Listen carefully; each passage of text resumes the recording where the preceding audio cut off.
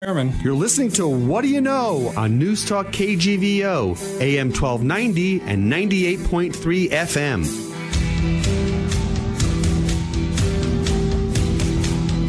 Arnie Sherman, good morning to you. Scott, how are you doing today? It's a splendid day. I'm up and I'm breathing and I'm walking. I'm feeling good. You know, most people who listen know this, but if on our podcast network, you might want to tell our listeners about how to listen to us after we air on the radio. But for our listeners not in Missoula, the dirty little secret about Missoula is September and October perhaps are the best months here. Yeah, it's crisp in the morning. It's beautiful during the day. You can still play golf or fish or climb or hike.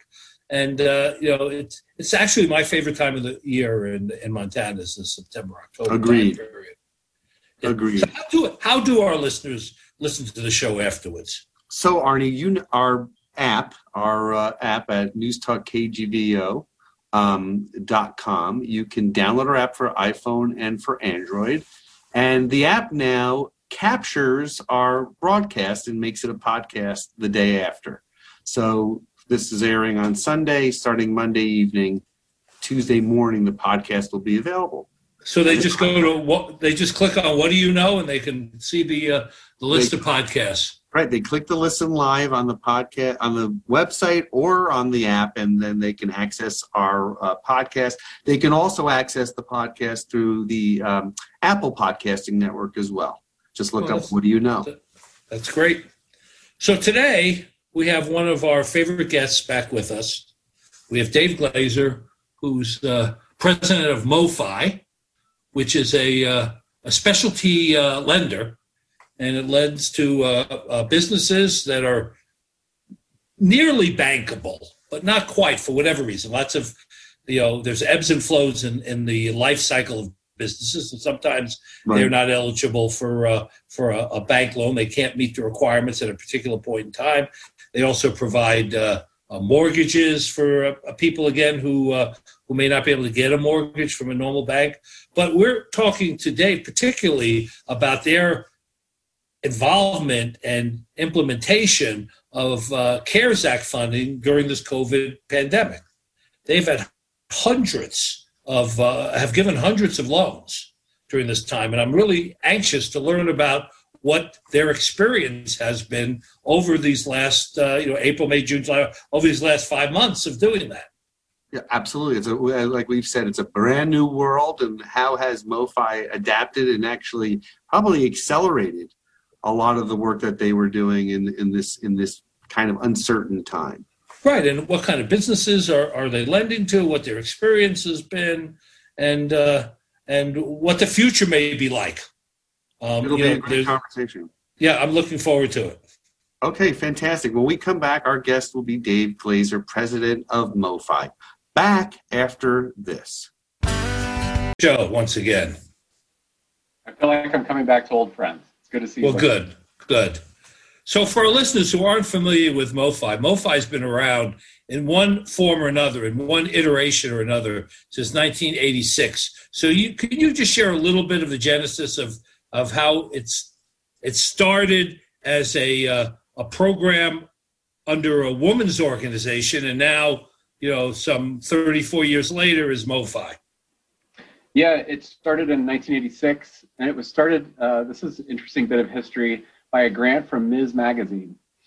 And it originally, its mission was to help women entrepreneurs start businesses and run successful businesses. And many, many, many years later now, we have morphed into a lender, and we provide loans to nearly bankable businesses. We help people in Montana buy homes with down payment assistance, and we finance catalytic economic development projects using new market tax credits. So what are nearly qualified borrowers? Borrowers who are nearly bankable would be a business that might be short on collateral, light on equity, maybe their debt service coverage is lower than what a bank needs, could be a startup. Nowadays with COVID, it could be a protected industry. an industry of caution, like a restaurant, for example. So lots of reasons. Businesses fall in and out of bankability all the time. It's not a bad thing to not be bankable. And are the referring sources for those businesses banks themselves? Yeah. In fact, about 90% of the loans that we close to businesses come from a bank referral. And so we make it our job to know every lender, commercial and small business, in the entire Northern Rockies, Wyoming, Idaho, Montana, Eastern Oregon, and Eastern Washington. And we're not talking about small sums of money. How much money did you end up being involved in facilitating in terms of loans and other things in last year? In 2019, it was just over $80 million. And that's a growing number, right? You expect to lend more this year? It fluctuates a little bit, Arnie. It has definitely grown over the last decade. Back in 2010, it was probably around 25 million or so. So it's definitely going up. So you're sitting around in January, February, planning for, MoFi's year, and the COVID pandemic hits. And at the end of March, the CARES Act gets implemented and $2.2 trillion of resources become available in various forms. You wouldn't be involved in all of those activities because some of them were, one-time payments to individuals that came directly from Internal Revenue Service. But what have you been involved with related to the CARES Act? Yeah, there was plenty in the CARES Act to support small business because we saw small business take the brunt of this. And when the economy was shut down. So MoFi jumped in initially to help all of our business borrowers understand the CARES Act and things that they could use, whether it be the SBA's products, the EIDL, Economic Injury Disaster Loan. MoFi itself then leapt in to become a lender of the Paycheck Protection Program loans. And over a period of about 5 months, lent PPP loans to 1,300 businesses across 5 states. And so we've been busy. How'd you get up to speed on knowing how to do that? I mean, it came out of nowhere, right? I mean, one day, March 26th, you're running a normal operation. March 27th, you all of a sudden have all of these, I think by the time I got $1.25 billion to the state. I mean, all these things were happening simultaneously. How'd you get up to speed?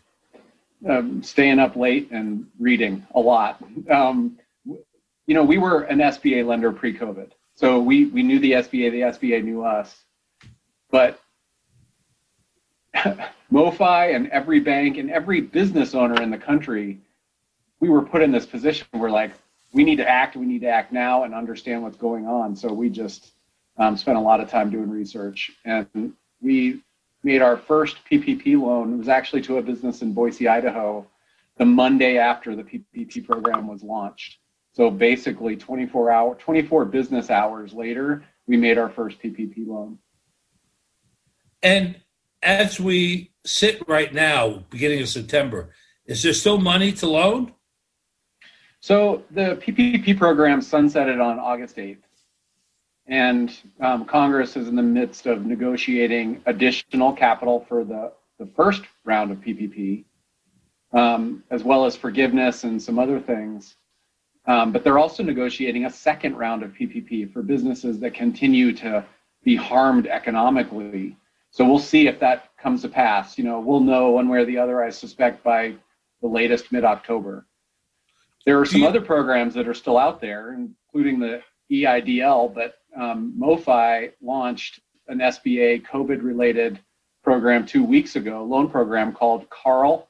It's the Community Advantage Relief Loan. And we've had 130 businesses apply for that in 2 weeks. And what are the requirements under the CARL program? So the CARL loan is meant for existing businesses that need capital, whether it be for equipment or operating capital, whatever it is. And the loan has no payments for the first 6 months. So it gives that business some time through the fall and winter to get their feet under them and get back to business.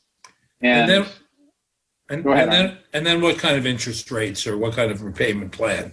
So the CARL loan is meant for businesses that can't get their capital to bank. So we price our loans slightly higher than bank, and with the idea that they'll eventually go back to the bank and not need us anymore. So our loans are priced higher. The Carl loan is up to 9% APR and no origination fee. And what other categories of business are really taking advantage of the Carl? Well, our very first, we've already closed a loan using that program, and it was to a business here in Missoula. And it's an medical aesthetics business. So that business was expanding and needed to expand and couldn't get the capital from a bank, and they were put in touch with us. And we got them the money they needed to expand their space because their customers have been coming in the door. They want the service, and they needed more room. People sitting at home looking in the mirror all day long saying, I could be prettier. I need my eyes puffed up a little bit, or my lips puffed up a little bit. You never need that, do you, Arnie? No, I don't need any of that. But it is surprising what industries and businesses have, taken off or have exploded to some extent. Right. During the COVID pandemic. You can't find a bicycle repairman, for example. So many people, can't find a bicycle, a new bicycle, let alone a repair person. And, that was not the case, in February or beforehand. And, other companies, we're on Zoom. Zoom reported more revenue this last quarter than all last year. That's something they didn't expect. Somebody would have walked in and said, we're going to quadruple our income this year. They would have been very, skeptical response to that. But they did that in the first quarter. So lots of things are. And does that affect how you make loan decisions? If there's a business that maybe was not doing well and it wasn't bankable, but they have a product or service that fits into this, new normal? Yeah, I mean, that's a great question. Underwriting startups right now is very, very difficult. Because, and I'll give you a specific example. We had a company come to us that manufactures respirators. And, for a while there, respirators were in high demand. Right. But we cannot predict with any reliability if they're going to need to have respirators in 6 months. And so even if it is a business that seems like, hey, this should be perfect for startup capital, it's just hard to predict right now what's going to happen in the world. Yeah. I mean, we've seen in Missoula, for example, Nick Chakota, who's been a guest on our show many times, has pulled out of the WAVE project and the Old Fox Theater project. And I'm sure 6 or 8 months ago, when he laid out all of the possible barriers to growth for his company, this wasn't one of them. That all of a sudden for 2 years, you wouldn't have any concerts, or there wouldn't be, all of a sudden his business doesn't exist anymore, basically. And, it has been shocking for so many businesses to engage in that. One of our previous guests, Michelle Huey, who runs Vim and Vigor Compression Hose Company, she was in 1,100 retail stores. That was, majority of her business. All of a sudden, there's no retail anymore. So I guess you have to be a little bit, MoFi has to be a little bit in the predicting business when someone comes in to say 6 months, 9 months from now when the loan is due, is this business a viable business at that point in time? Yeah, I mean, when you look at entrepreneurs, business owners, you can see quickly the people that have the wherewithal and the capability of pivoting. Every single business in the entire world had to pivot. I don't care if it was because sales were going through the roof or because sales were going into the basement. You still had to pivot. And all of us have had to accommodate that change. I mean, how can you understate the fact that the rug was yanked out from every person on the planet? Yeah, it's all at the same amazing. time. Yeah, it's unbelievable. In 50 years, the business cases that are going to be done on how the world reacted or didn't react to this, it's going to make for interesting reading. And so, when we're looking at the businesses we finance, we're spending a lot of time looking at their grit. Like, can they continue to pivot? Well, that's an interesting point you make, because companies that were decisive quickly had a very good chance of, rebounding or responding. as opposed to companies that were, wasn't sure what to do. You know, the old classic, let's see what happens when the dust settles. Of course, dust never settles. And even the countries that responded very quickly, you know, recovered faster. Unfortunately, the United States, because of a lack of a national strategy, we're still banned from most countries in the world at the moment.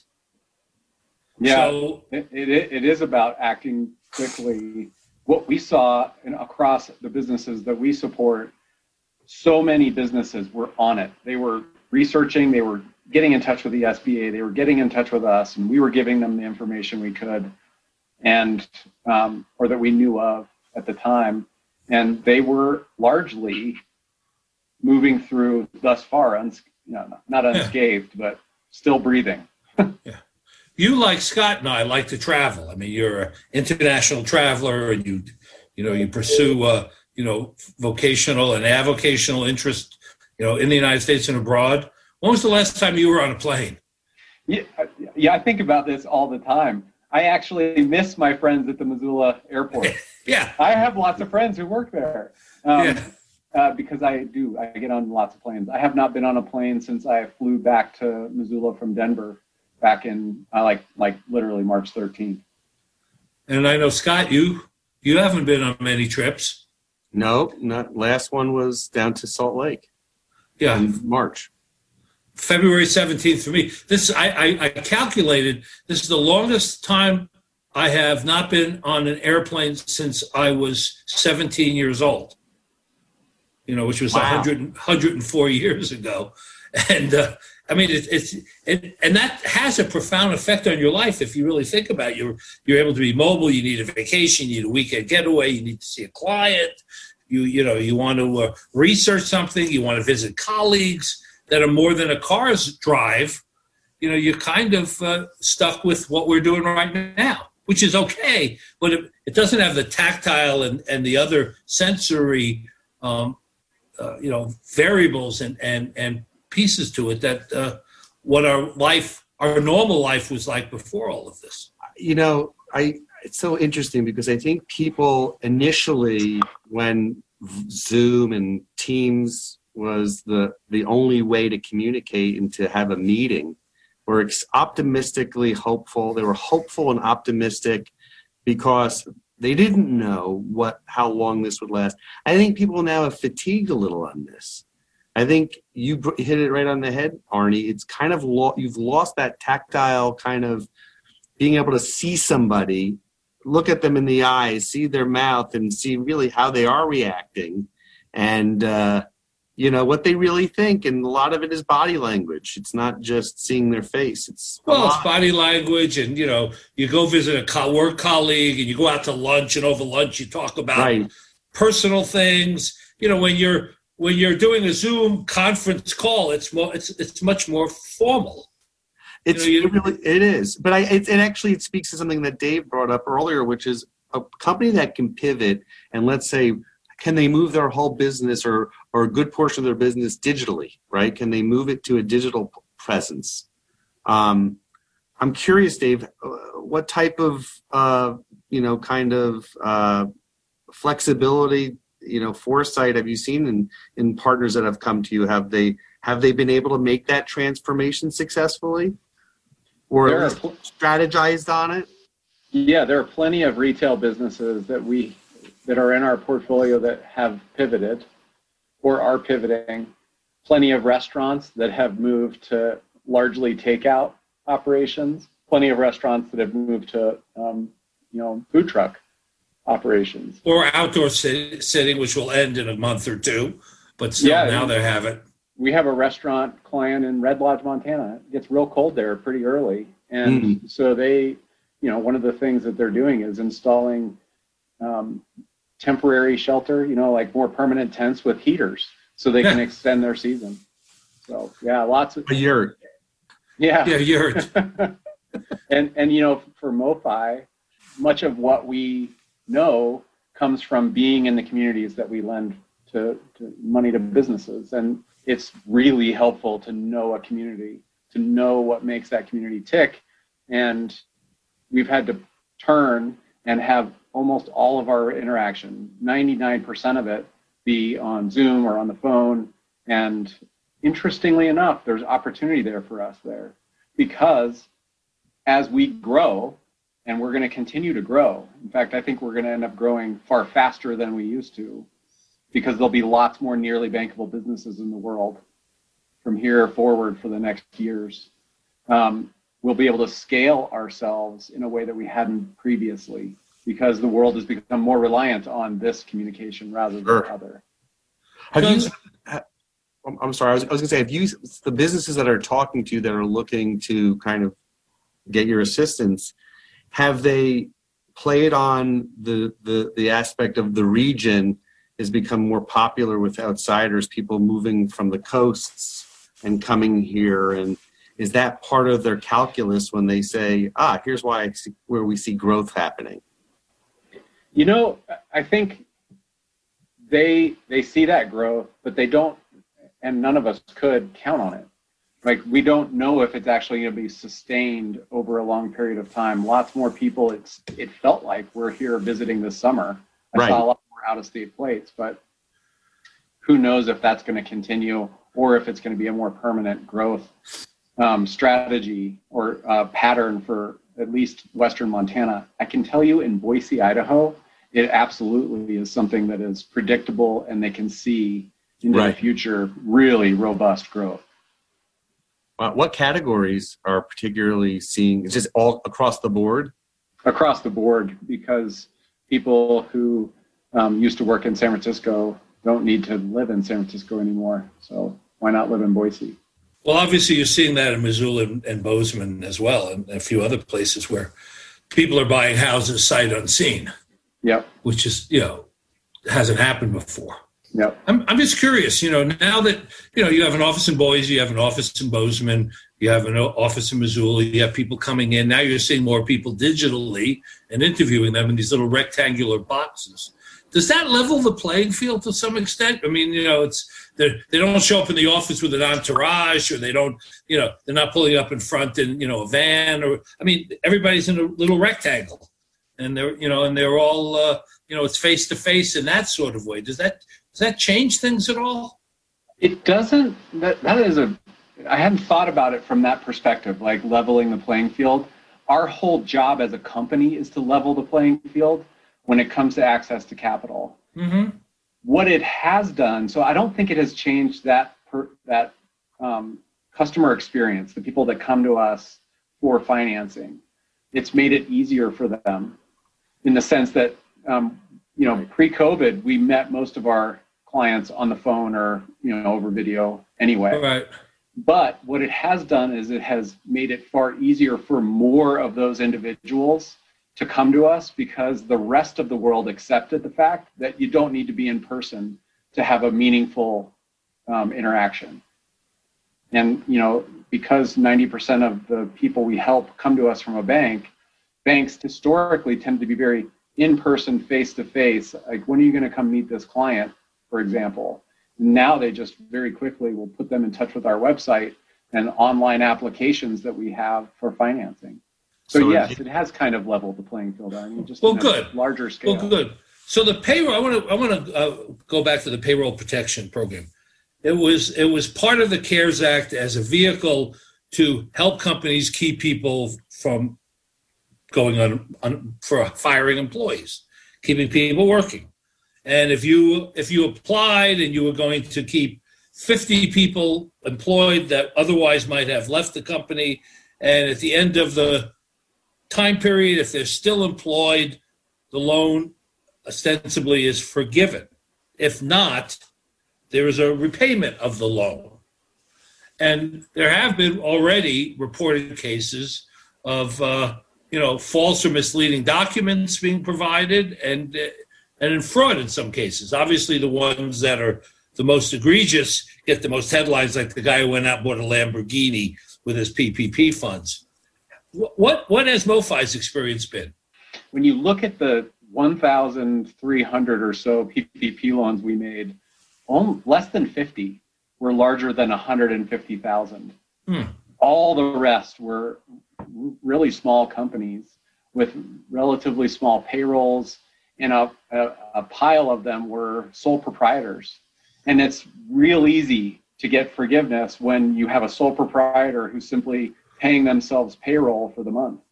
And so, we did not run into anything like the Lamborghini at all. We had a couple people apply for a PPP who it wasn't meant for what they wanted to use the money for, so they didn't get a PPP loan.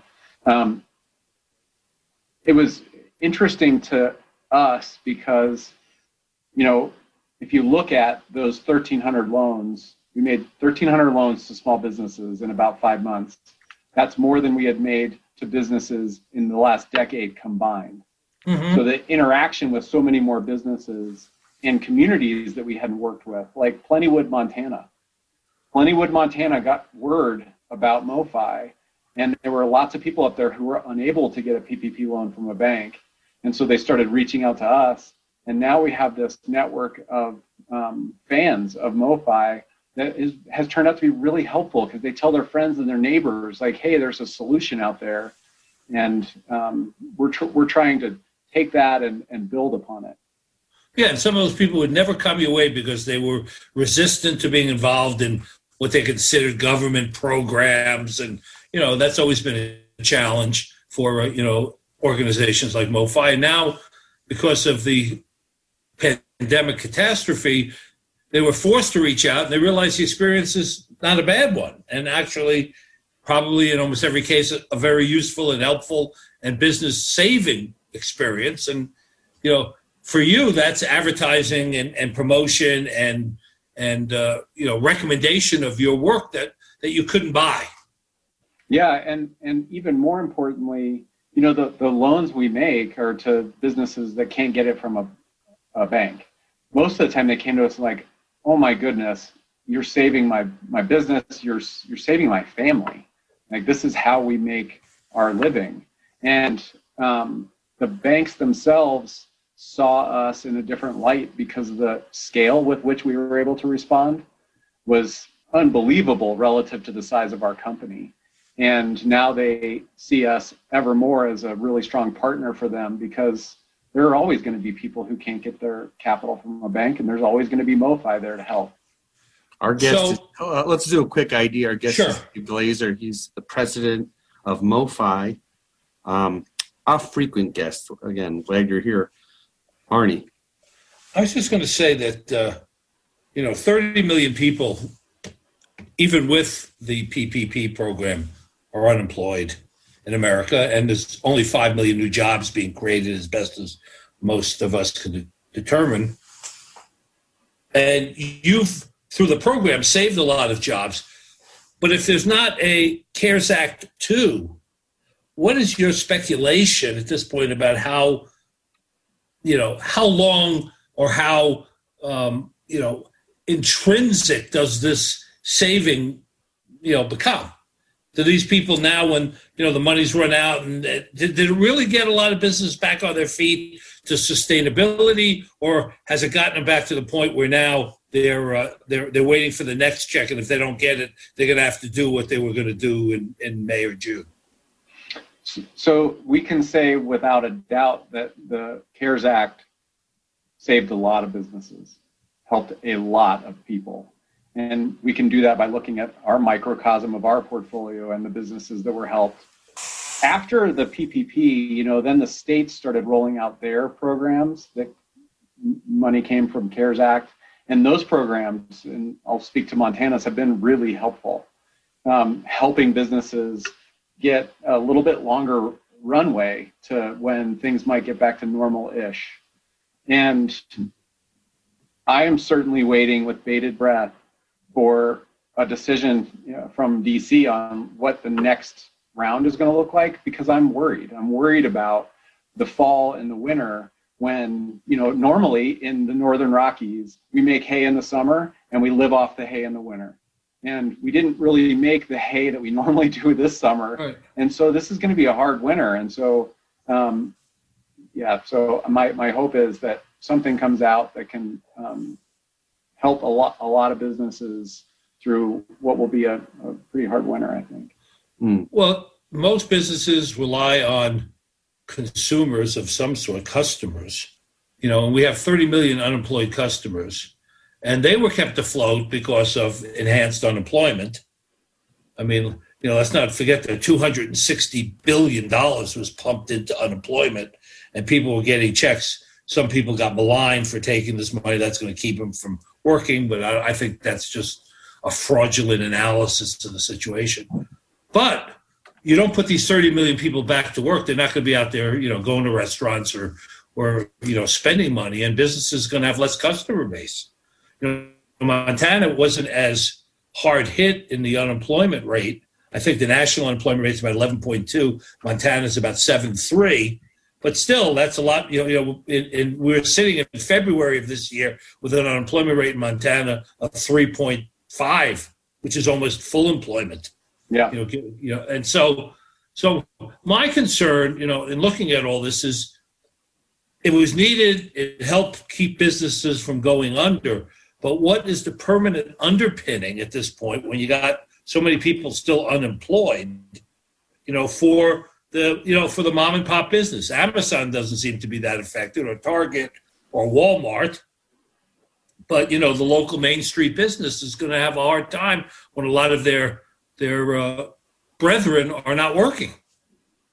Yeah, my view on what this economic and health and social crisis, we've gone through all three, right, has laid bare in our country is that there are a whole lot of people who were barely getting by, and they are really exposed right now. There are about 20% of the country, when I'm speaking about businesses, that seem to be doing very well. There was an opportunity in COVID, but a whole lot of businesses are on the edge. And so I certainly hope that we take a long view as a country and help at least a large proportion of those. Plenty of people will just decide, I'm tired, I don't want to do this anymore. But there are plenty out there that want to keep doing it.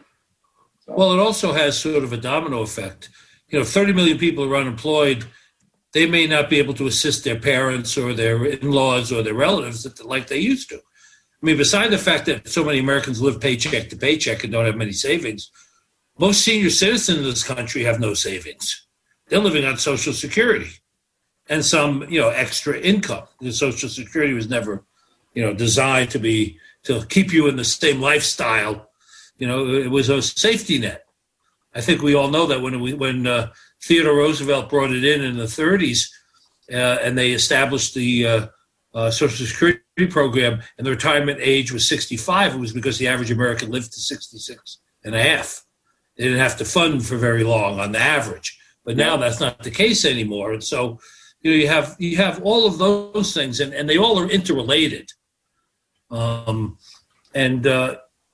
It has, and I agree with you, it has laid bare the fact that how fragile the economic underpinnings of our society here really, really is. Yeah, we spend our whole lives at MoFi making sure that people who've been left out of the financial mainstream have access to it eventually, right? That's our job. Just keep making more and more people bankable. And, one of the bright spots this year has been our down payment assistance, because federal funds are so inexpensive. I think by the end of this year, we will double the number of people that we provide down payment assistance, somewhere around 200 families, I think. Well, that's very valuable, because not everybody's a business owner. Most of the people coming in, while they're saving jobs for their employees, they're the conduit, they're the focal point, it's their business.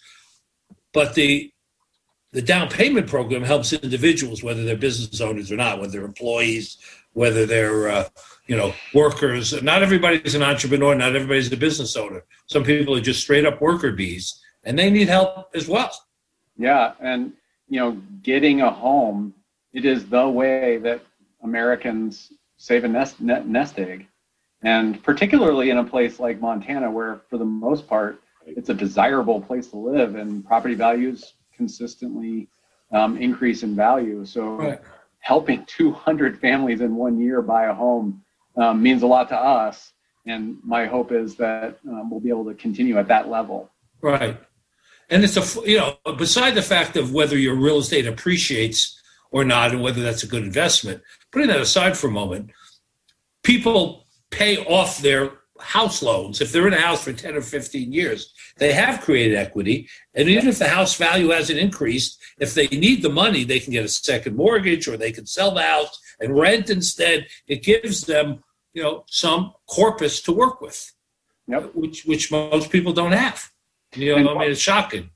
And what we find are the people using down payment assistance from MoFi in Montana are teachers and firefighters and police officers, people who work in healthcare, and they often save money on a monthly basis by paying a mortgage instead of rent, because rent is so high. Right. And interest payments now are down under 3% in many cases for loans. As compared to, I can remember back when home mortgages were 12%. So it's almost for free at this point. Yeah. Dave, talk a little bit about the process of when you welcome a new business into the MoFi family. How does that work after they've presented and you've evaluated their application? What's next? What's after that? So after we approve the loan, we close the loan, we provide the financing. One of the special things MoFi does is that all of our borrowers get love that comes with the loan, and that love comes in the form of, if the business wants it or needs it, accounting assistance, marketing assistance, HR assistance, so that business doesn't step in the mud for those first few years while they're either establishing or reestablishing cash flow. And that way we can help them become bankable faster. So all that love comes from more than just you. Tell us a little about your staff. What kind of organization are you running? Yeah, so MoFi, when you look across the staff, mostly they're people who, we have lots and lots of CPAs, accountants, and we have people who used to run their own businesses, and so they feel and share the pain that the businesses that we finance have. In fact, our director of lending, she's in our Bozeman office. She used to run her own business, restaurant. She was a consultant to restaurants to help them run a better operation. What's interesting is very few people who work at MoFi used to work in banking or finance. Dave, if you could, you might want to think about having a reality program. How what is it? Business Impossible? Yeah, Business Impossible. I love it. Yes. So, are your people now working from home, or the offices open with people in place? Yeah, good question. So, we are work from home. There is an option for our staff to work in the office if they need to or want to. And we have health screening that they have to do before going in, take their temperature, wear a mask when they're in the office. It's relatively uncomfortable to work in the office in COVID world. And so most of our employees choose to work from home. Yeah. And that's across 4 states. Well, that brings up an interesting point, which we've discussed with other guests, and it's a common theme. If you can do your job as effectively most of the time from a distance situation, from working at home, when COVID is over, does it go back to the old way of operating, or do you save the cost of all the brick and mortar and have smaller offices and continue to allow people to operate this way? I think every single business that owns real estate is thinking about that for sure. One of the things we've talked about it. We have 3 beautiful offices that our staff love. And for now, we all want to go back and work in the office because we feed off one another's energy. I miss being around my colleagues every day. Mm-hmm. That said, REI built themselves a brand new headquarters and sold it already without ever moving in. And so we see that, and plenty of businesses may choose to not go the route that we've chosen, and that is we ultimately do want to work together. We've had people apply for jobs at MoFi who live all over the country, and unless they're eventually willing to move to near one of our offices, we're not interested, because much of our mojo comes from being around one another. I personally think that what will happen, assuming we get COVID under control, there's a vaccine and there's not a second wave or third wave, we get back to some new, close to normal way of life. I think what you'll have is people want the collegial chemistry that's necessary because the whole is greater than the sum of the parts. I think you would agree with that. But some of the costs associated with traveling for a meeting, I've in much of my career, I'm sure as in yours, I've been on a plane flying somewhere. I'm going all the way there for a half an hour meeting. It's nice. I see him in person, and I go out to dinner. I get to stay in a hotel, but I could have done this on a phone call, really. And I think that's what may be the permanent effect, that people are going to rethink and look at their travel budgets and say, we're spending 12% of our operation on travel and hotels and meal. We can do a lot more of that, in-house. Absolutely. We are thinking that. Yeah. Much of my time, about half of my time was spent previously out on the road making relationships. And now we're doing that this way. You can still do it, but you might not be able to do it less. I just was on my first virtual cocktail party.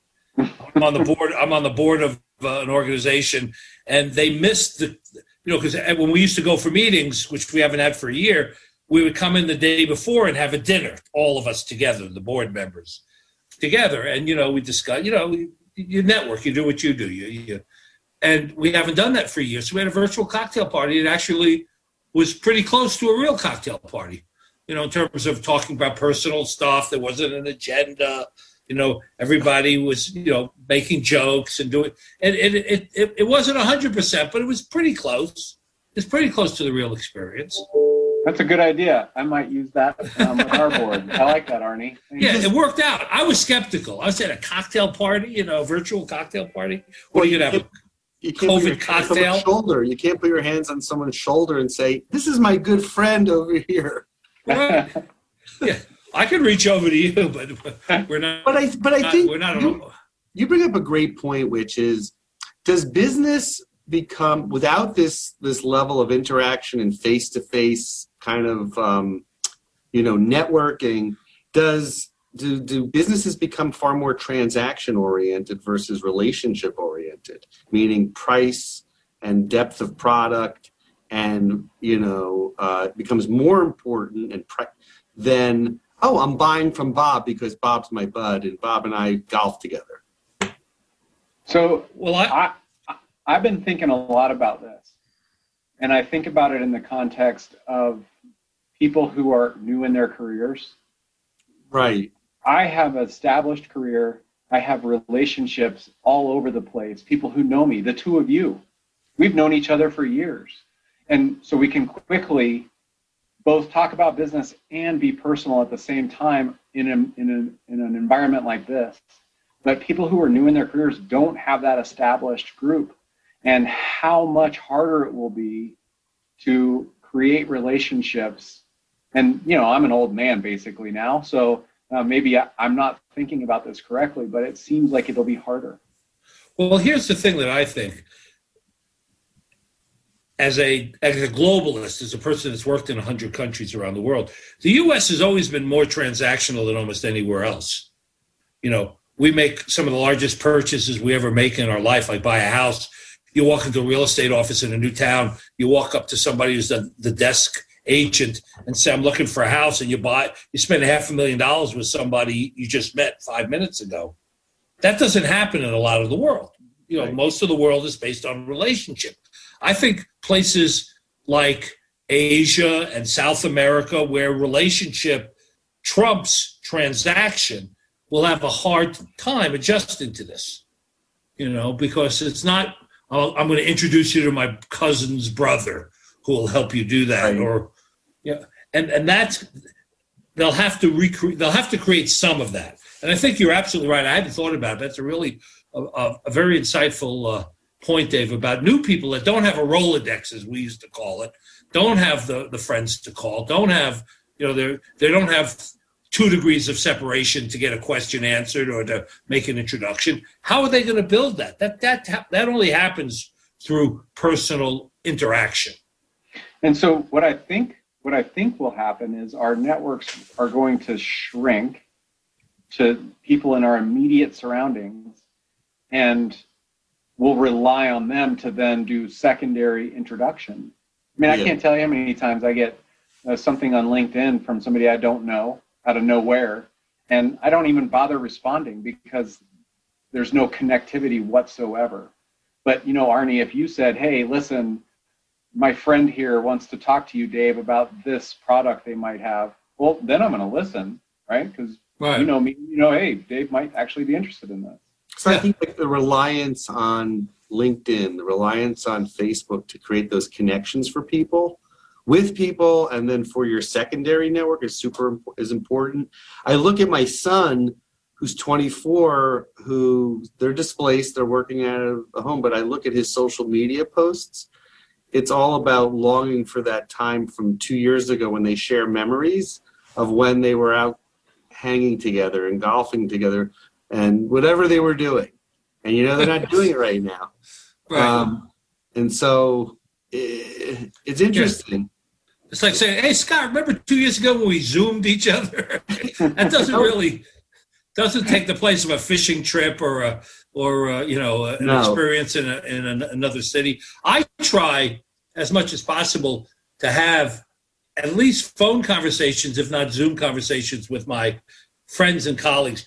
More with my colleagues that that aren't my inner network of best friends and relatives, but people that I used to interact in person with on a fairly regular basis. Because you lose touch, and all of a sudden you haven't talked to them in 2 years. Right. And just before we got on this call together, I was emailing back and forth with a lender in Wyoming, Casper, and back and forth. And finally, I just stopped. I was like, "This is dumb." I just picked up the phone and I called her. Right. Because even over the phone, there's so much more connectivity. Like, stop the madness of emailing back and forth or texting back and forth.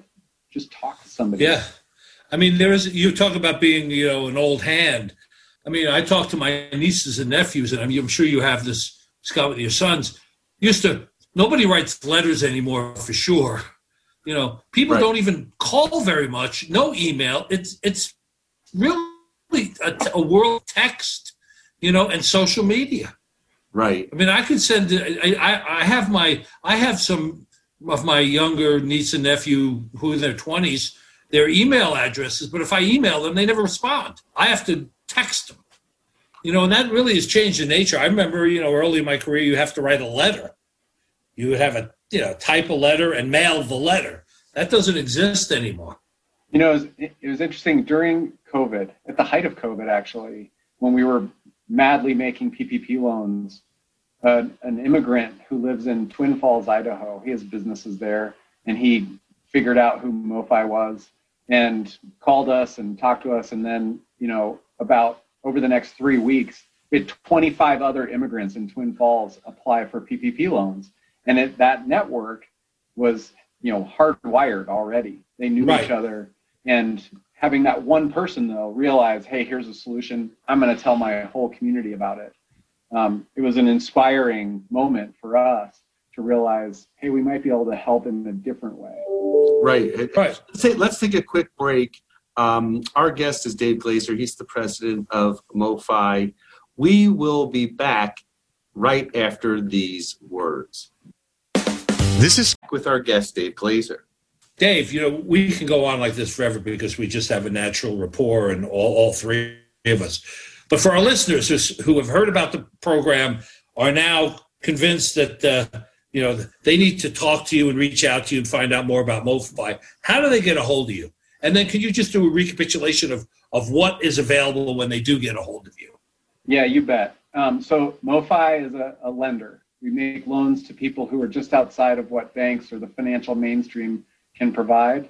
And we do it in three main ways: with down payment assistance for Montanans, working Montanans. We do it with small business loans. And then we do it with large-scale economic development projects across the Northern Rockies. And the easiest way to get a hold of us is actually just to go to our website, mofi.org. You can actually apply for many of our loans right online. And you're always welcome to call us at 728-9234. That's area code 406-728-9234. And that's a nice thing. We like the phone. We just described the fact that how much we enjoy speaking to people over the phone. That's exactly why I actually said the phone number, because people should call. Give us that phone number one more time. 406-728-9234. Our lines are open all the time, 24/7. Call us. Dave, it's been a pleasure talking with you and catching up as always. You as well. I really enjoyed it. Thank you both. Thank you, Dave. Arnie, I will see you next week. Next week, Scott. Take care. Thank you for listening to What Do You Know? I can't wait for the next show, Scott. I'm excited too, Arnie. If you'd like to suggest a guest, send me an email at scottrichman@townsquaremedia.com. We'll see you next week. And thanks for listening to News Talk KGVO. My name is